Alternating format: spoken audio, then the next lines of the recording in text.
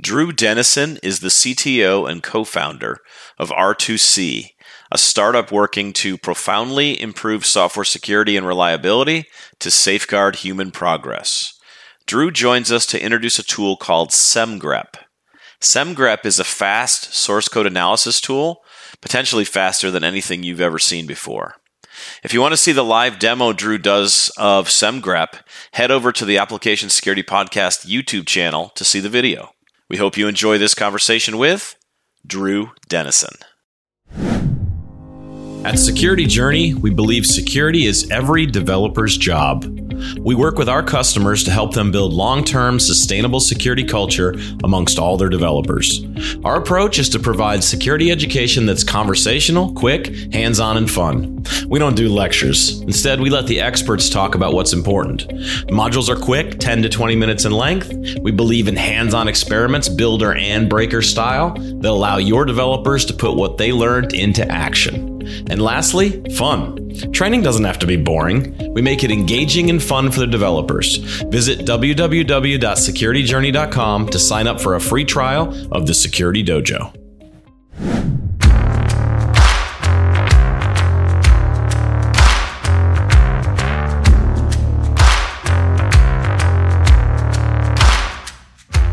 Hey folks, welcome to this episode of the Application Security Podcast. This is Chris Romeo, CEO of Security Journey. I'm also joined by Robert. Hey, Robert. Hey, Chris. Yeah, it's Robert Hurlbut and Threat Modeling Architect. Good to be here. All right, so the topic for today is something called SemGrep.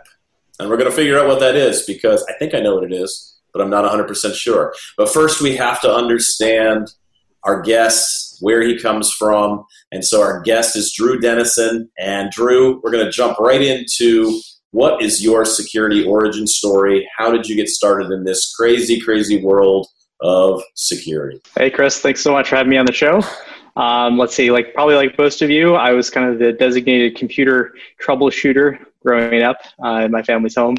We had dial-up internet and I ended up going to our local library and getting a lot of Windows XP books and trying to just configure and learn a little bit about the Active Directory and kind of all the IT side of things. And then at some point I stumbled on Hacking Exposed, which is a classic book. And so read through that in probably freshman year of high school, I think. And then what really I think got my interest in security though was reading some of the cryptography books. I read Bruce Schneier's Applied Cryptography, and there was a great book about the history of cryptography. And so kind of just going into college, I was really interested in basically math and crypto, with a little bit of security just from some of those earlier kind of IT, like configure your network, turn off all your remote desktop, tunnels and everything like that. So then, went to MIT for computer science, and Ron Rivest was one of the choices for freshman advisor.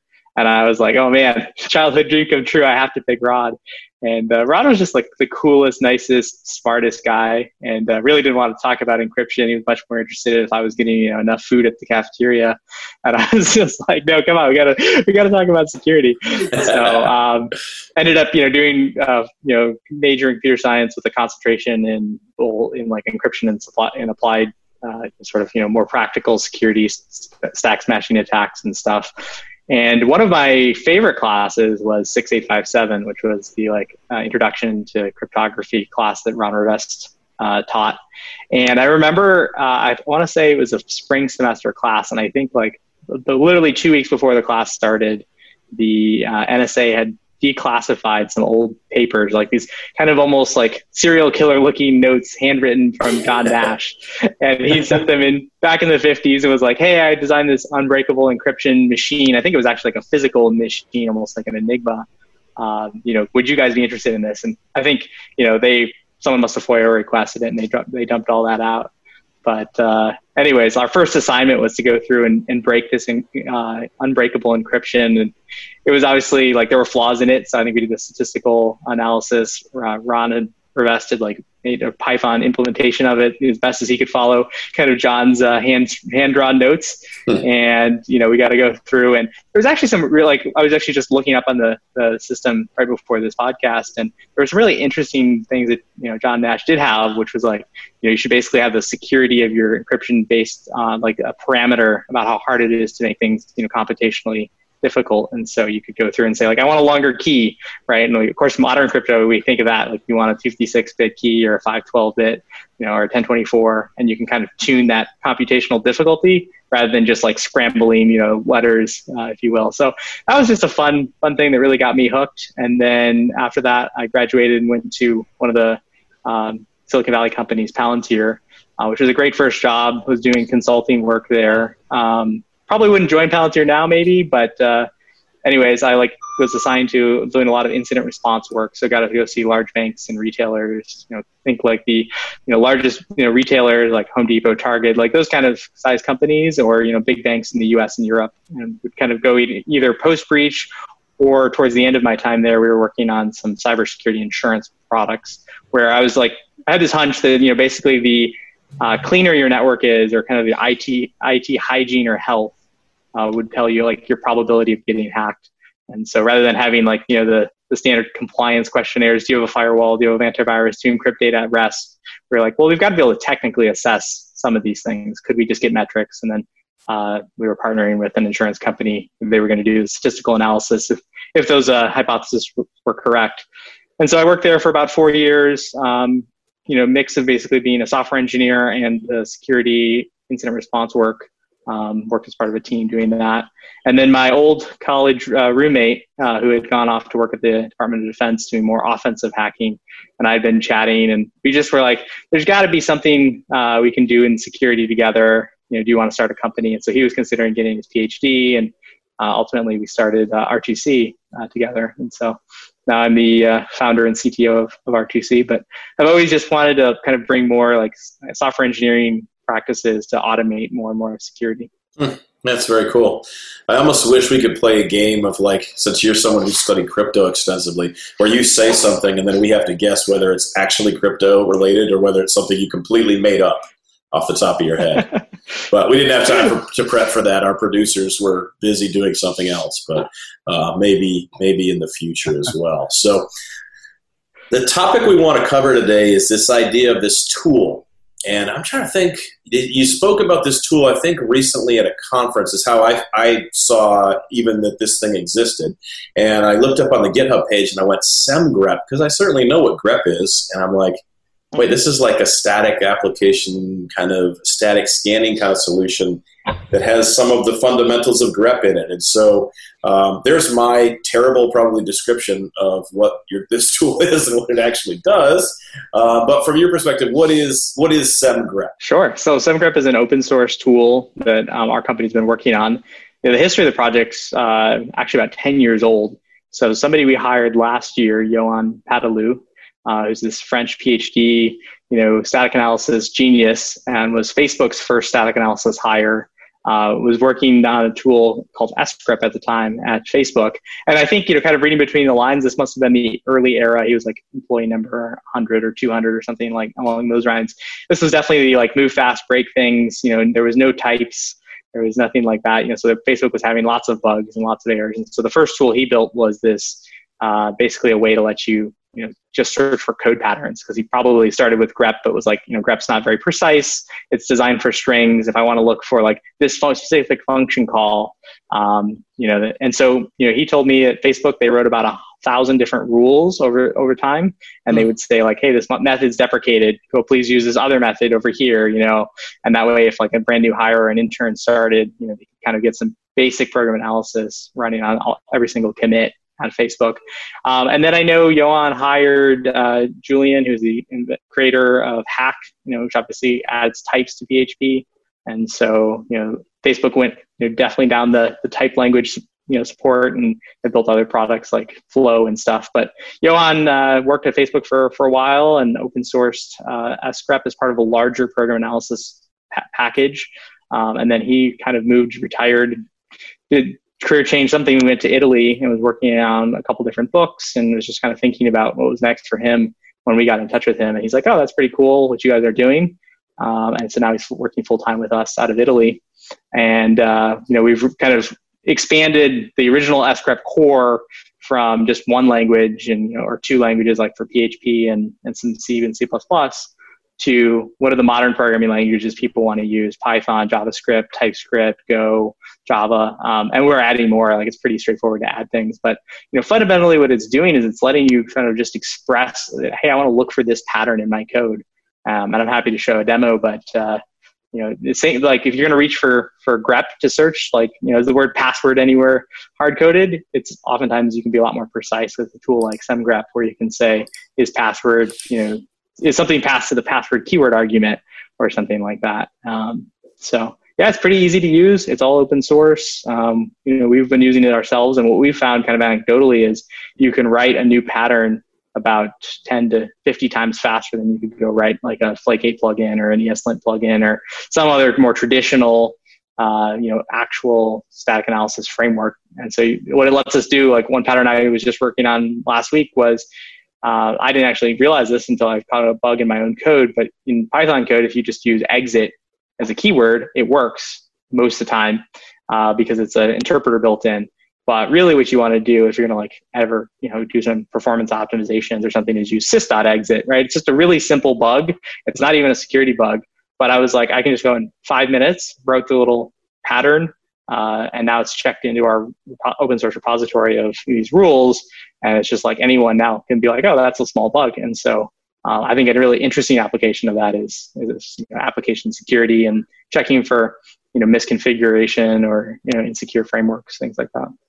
So there's a list. So there's a rule base then, or pattern base that's part of the project. So if I'm somebody new that's coming to this, I can take advantage of all the existing rules that you've written for Python or Java or one of the other supported languages. I don't have to figure out all those patterns myself on day one, right? Correct. Yeah, there's about 200 rules we have out there right now that we've sort of vetted and written, and we're getting other rules from a couple different people. One like from the Node.js scan tool, he contributed about 50 rules, and so we're just over time, building up this repository that's just open source for ways for people to say, I'm an expert in, let's say the way you do database calls in Django.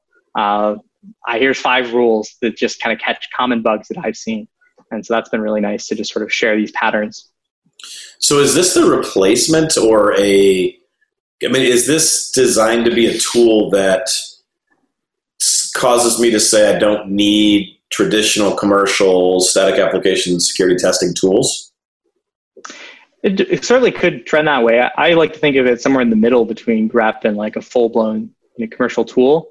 Or even an open source, SaaS tool. I think the areas that we probably don't have right now is anything that involves sort of state tracking, or if you want to do like really deep taint analysis, a tool like Coverity, for example, is going to have 10 years of really great PhD research that's been done in that. But one of our hypotheses is that it's sort of a trade-off. If you want to go do like whole program analysis, it's often very slow, and you end up looking for kind of, I would argue, like language type bugs of like, oh, this Java variable is null here, and you're going to dereference it, and that's going to be a bug, and that's cool, but it's often prone to false positives. And I think where SemGrep really shines is when you have like a framework, like, okay, we're going to use this library to do all of our encryption. I want to write something that says nobody should be importing SHA-1 or MD5 or any like bouncy castle or something like that, because I know that like you should just use the NACL strongbox encrypt function, and so just I want to audit all my code base of where people are doing authentication, but it's happening kind of outside the trusted path. So we'll see. I think as we get more features, like we're working on some basic taint stuff, and I could see it kind of moving in that space, but right now I think it's probably more of like the 80-20 rule. Get 80% of the value of a full SaaS product with hopefully less than 20% of the effort.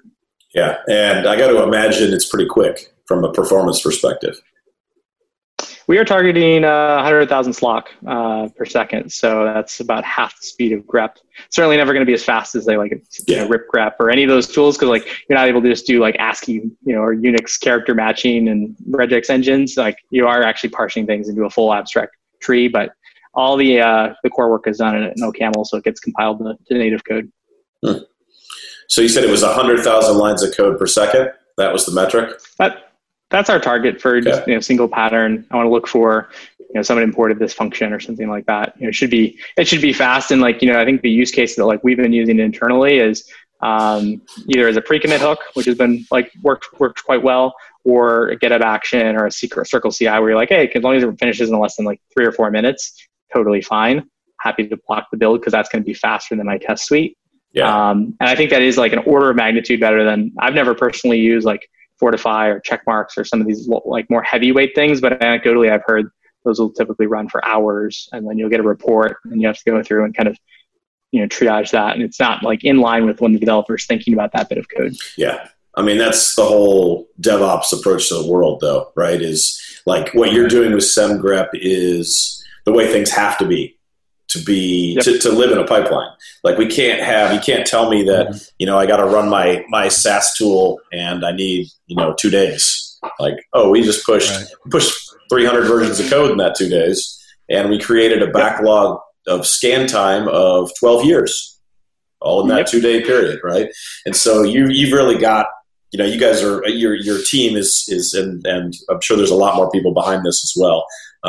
But the concept of doing this in a high rate of speed is certainly the way to go. So you mentioned pipelines as one use case. You can include this in your Circle CI build pipeline, GitHub Actions. Now, I'd have to configure my own GitHub action. It's not something that's part of GitHub today. We have an action on the GitHub Marketplace that is actually pretty nice. So you can just go to install it and you paste in 3 lines of YAML into the GitHub action workflow if you've ever done something like that.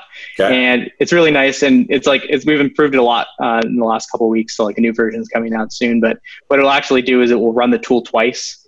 First one on kind of before it applies the patch, and then applies the patch and then runs it again, and then diffs the results. So the nice thing is rather than showing thousands of findings, which you're I'm not even a developer, I don't even want to think about some other bug in a different part of the code base. It just is going to show you the findings that are in that 15 lines of code or whatever you submitted as part of that pull request, which I think is really nice, because then you're oh yeah, or maybe I disagree with the tool and I want to archive it and just be add that to the whitelist file. Great. But if it's something I've done, I'm actually you're right, I forgot to close that file descriptor. Or I can have a nice message that's hey, please don't use a float field for money. You should use a decimal field because it doesn't have floating point errors, stuff like that. Yeah, no, I think that's a neat way to approach it. I think that's one of the things I've already said this 3 times in the last couple of podcasts, but my 2022 words I'm putting together are developer empathy. As security people, that's what we struggle with, is putting ourselves into the mind of the developer. And what you're doing there is you're creating a GitHub action that's smart because it's a developer first function, in that of course the developer doesn't care about the 10,000 other lines of code. They care about what they just committed, the changes to what happened there. And so that's brilliant to give them just what happened, because they're not going to be able to say, that doesn't apply to me. Well, yeah, it does, because it was your code that changed. It was your change that made this thing pop and go on. And so, yeah, I think it's a really, really neat way. So GitHub action, pipelines. What other use cases are people running this? Are developers running this on in their local build environment, their local development machine, to check things pre-check-in? I run it as a pre-commit hook, and so I just use the pre-commit framework, and I have a bunch of other things, including Black and Prettier and MyPy and all your style and formatters and things like that. And then I just added this as a pre-commit hook as well. So that's worked pretty well. I think the other major use cases we've gotten, one is security teams looking to do asset inventory of their code. So they want to go through and say, show me, I've got 15 or 20 different repositories. I'm going to write 3 lines of a SemGrep check that looks for someone who's importing a auth-z authorization decorator that says admin only. Show me across all my code bases, what are the routes that have any sort of authorization, or maybe more interestingly, which ones don't have any authorization at all. And then they can go through that and kind of do that auditing kind of at a code inventory level. Another use case we've gotten some interest from has been the security research community. And so these have been either professor, grad students, or often bug bounty hunter types. And so one thing that we've done, this part's not open source, but we've built out, and it's probably goes more towards our commercial offering, we've built out a giant MapReduce framework, our platform using AWS, and we can scale up to like 5,000x parallelization. And so what that lets us do is say, I want to run this pattern across 1 million JavaScript repos, or the top 10,000 Python packages, and just it takes about 2 minutes or something for us to go through and scan that volume of code, because we go in the background and spin up thousands of these cheap spot instance executors, and it costs us like $10 or $20 to kind of go do a scan like that. Mm-hmm. And what that lets us do is two things. One is we think about writing more and more rules into this open source rules repository. We can kind of tune them on real code and be like, oh yeah, actually here's this edge case we had to go fix. But it also lets people say, I'm going to write this vulnerability thing and almost do a variant analysis across the entire ecosystem of open source projects, and then go submit bugs. And so we're just starting to talk with a couple of security researchers. One of the guys is like, I think, number 5 on HackerOne for JavaScript vulnerabilities, and he's been pretty enthusiastic. And I think we're at the stage right now with SemGrep where we've gotten it to, I'd say, like an alpha product, and we're just kind of looking for the teams and the people who are like, this is really cool, I want to shape it exactly to my use case. And so I'm really focused on reducing friction and just making sure it stays performant and is easy to use. So it sounds like you're mostly code agnostic then, because you're running outside of any IDE, out of any environment that has a dependency on it's Java, it's .NET, it's Python, it's whatever. Yep. You have patterns that still match certain code constructs as well, right? Right. So we do care about the language because we need to understand the syntax of the language. Sure. And so there is a universal abstract syntax tree for those who kind of like to geek out about programming languages. And we're starting to move in the direction of using TreeSitter, which is what GitHub uses for their Atom code editor. And that lets us support like every language that Atom supports. But you're right, the fact that like you don't need to have compiled artifacts. I don't need to understand how like the Java bytecode is built if you ever use a tool like Spotbugs or something like that, because you're just looking at the Java source, and it doesn't even technically have to be like valid or buildable project. We just need like one file or something, because you're just going to look for like, from java.spring. Web handler import, servlet or whatever I forget the exact, Java pattern that you'd want to look for. And then from there you'd say, okay, cool, we're taking a request, we're getting like the user data, and then we're going to send that directly to like, exec or something, or like a file opener or a database query. And so is that safe? Well, who knows? So you can kind of look for these little simple code audits, right? When you think about just at a file level. That's very cool. That example you had earlier there about the scale with which you're going to be able to scan things, like being able to scan 100,000 JavaScript repos at the same time. Like, I just feel like there should be diabolical music playing in the background while we describe that. Like, it sounds like a Dr. Evil kind of move, like you should be like having your hands up like this as you're telling me. No, that's very cool. That's got to be like the most, and it's got to be a problem or a solution that will really resonate with people who are scanning lots and lots of source code. Because I know that is the biggest challenge people have with static scanning is the time frames that go into it. Yep. And that's why we were like, most of this stuff should be, especially if you kind of don't have to depend on building the entire project, it should all be very embarrassingly parallelizable.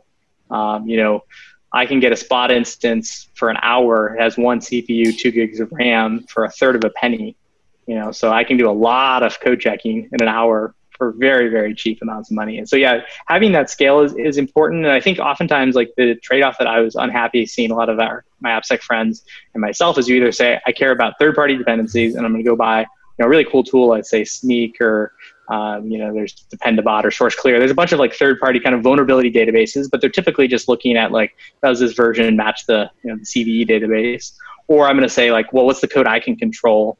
And I'm going to write. And it's only the companies like Google and maybe Dropbox and a few others I've talked to who actually go and like vendor all the third-party code and bring it into their kind of mono repo and actually like care about the security of their third-party, libraries that get built into the final application. And I think everybody else just kind of throws their hand up and says, well, if there's some crazy JavaScript package that has a hard-coded initialization vector, someone else is going to have to fix it and find it. Yeah, I think that's a common approach to third party that 99.99% of the industry follows, which doesn't mean it's right, but I think it's reality right now. And it's rational because you're probably not going to get hacked unless you're like a cryptocurrency company, someone's probably not going to take the time to like hack a third-party module just to get inside your environment. I mean, I guess we saw that happen last year with JavaScript, but yeah, if you're just me building a startup, probably I'm safe just depending on, Flask and React and whatever other third-party libraries. But you're running SemGrep against anything you're building, so good luck. They're not going to be able to sneak any of that stuff by you. So what does the future hold then for SemGrep? Like, is there a roadmap out in years into the future, big plans for we want to add this big cool thing, or like what are you thinking about the future? We have 4 kind of key features we're adding, and I'd say, I don't know if it's like 3 years out, but in like, say, the next 2 or 3 quarters, we're working on more code equivalences. So this is letting you kind of define almost like in a plugin architecture, there might be 4 or 5 different ways to do semantically the same thing. So what I mean by that is, let's say I'm opening a file in Python. There's like the file open, there's the pathlib.open, there's with file open, I can rename things. So like, as an application security engineer, all I want to say is write one pattern that finds all file opens. And then I'd like to go kind of into this code equivalence world and say, oh, but this also matches. So I'm going to map it back into this, kind of abstraction layer. That's something I'm personally really excited about. The next thing we're working on is, I was mentioning earlier, like support for, more languages. Let's go from like 5 languages we support to like 30 languages. That'll probably land in the next quarter or 2. And then the third thing we're working on is integrating external type information, because this is another way you can just be so much more precise. If you take, I don't know how familiar you are with like JavaScript vulnerabilities, but for example, like the set timeout method, which is used everywhere. Everyone is trying to use like this polling architecture. You're going to hit the server every 400 milliseconds or something like that. Normally it's given a function, but if you give it a string, because JavaScript's JavaScript, it will just eval it for you. And so what I want to be able to do is write a pattern that says, find all calls to set timeout where the type is a string. And, obviously type inference is a huge, hard problem. I don't want to solve that, but I do want to let, the TypeScript engine or the Flow engine or some third external typer run over and say, here's what I think the type is, dump it out as a JSON file, and then I can now, refine my patterns. And so for languages like JavaScript, that's easy. Python, of course, has a couple external typers, MyPy now. Sorbet exists for Ruby. And so I think that would just be a nice like step up to let us write more precise things. And then fundamentally, once you have types, then it's relatively straightforward to kind of use more of a tainting engine, because you're just defining a special type, which is user data.